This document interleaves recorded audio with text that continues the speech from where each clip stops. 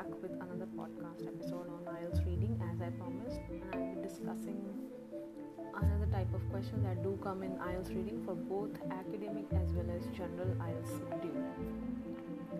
So let me start. Okay, so in the last episode we did true, false, not given, yes, no, not given, and match the heading type questions. But today we'll cover up at least 3 types of questions that come in IELTS reading. So the most important question is matching paragraph information question, because it really comes many times and it has been seen that it gets repeated in both academic as well as general training module. So the task that will be given to you in the matching paragraph information question, it will be that you have to match the information given in the question with information found in one of the paragraphs in the passage. So what you need, again, scanning for whole information. And what you have to really find, as I suggested last time, you need to check the paraphrased information. Look for the paraphrased information in the question. Try to paraphrase the question first, and then you need to look at the passage itself. Now, you have to look for the information in the passage. It might not be given in the same manner as that of the question. It will also be into a paraphrased manner. So, do check how it has been given.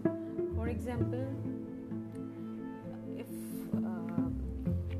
if a line in the paragraph says, like, John had an appealing look, whereas in the question it mentions John had a vibrant look, or something about appearance of John in a very beautiful manner they have explained in a question, and they just give one line about this particular information in the passage.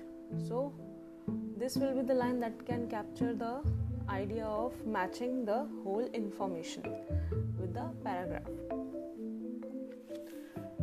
Now, the most important tip for this paragraph is, please do not think that the answers are coming in the order. No, they do not come in the order. It happens in the summary type questions that the answers do come in order. In true, false also I described earlier that the answers do come in the order, ascending or descending maybe, but usually ascending order has been seen, like they start from the very first paragraph or very second, and then they follow up with the upcoming paragraphs. But it doesn't happen in this type of question. Also, the answer is often a letter. You are not supposed to write the whole line, because the answer space is usually limited in the answer sheet, as you might have been seeing in the practice papers, that the answer sheet space is really limited. So you cannot expect to write whole line. You need to read the question. They might be asking you to write an alphabet, either A, B, C, or it depends on the paragraph if they have given numbers to it. So this was one question, like how you can match the paragraph. So let me just give you an example of how you can match the paragraph. So let's suppose talk about local art class, okay? And I am going to ask you some question, and you have to write a letter from A to C. The question is asked into 2 parts. So you need to say, suppose the question starts with, which section contains the following information. You need to write the letter from A to C as your answer in the answer sheet. So the first information that I am asking in the question is a way to learn new approaches of socializing.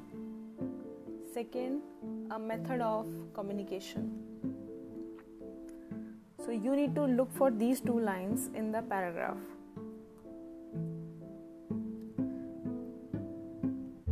So the paragraph is, suppose the paragraph is giving you 3 types of hobbies, and in that you have been given sports, you have been given art, and then how you can use internet for communicating worldwide.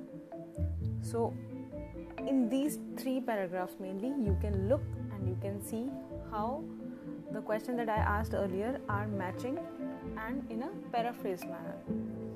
So if I take answer for this question, a way to learn new ways of new approaches of socializing. So do you think internet is actually a good way to approach to communicate with people worldwide? Yes.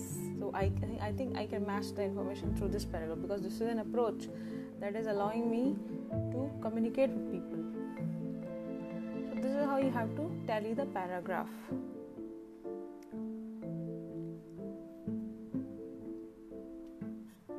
Moving on to the next question or next type, which is summary completion questions.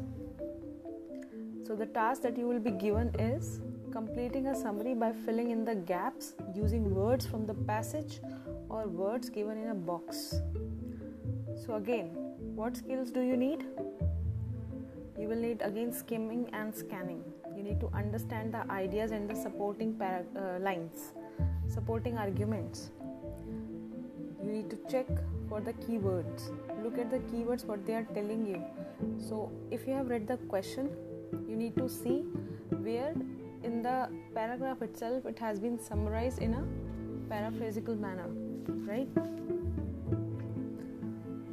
So you need to identify the type of word which is needed for each blank. It could be a noun, it could be a verb, adjective, pronoun. It might not be a pronoun, but it could be a noun, verb, adjective, okay, or might be an adverb also. So once you locate the information in the passage, you want to choose a keyword, right, which is the right absolute word. So if you choose the words from the passage, now you need to see whether these words are matching to the question, and you see how many words can be used as your answer. So usually in this type of question, the answers come in order. So if you have found the first answer in the first paragraph, it is likely that you will find the upcoming answers in the upcoming paragraph. Okay, you might not get the answer in the second paragraph, but you will surely get the second question's answer in the third paragraph. So this is how it follows.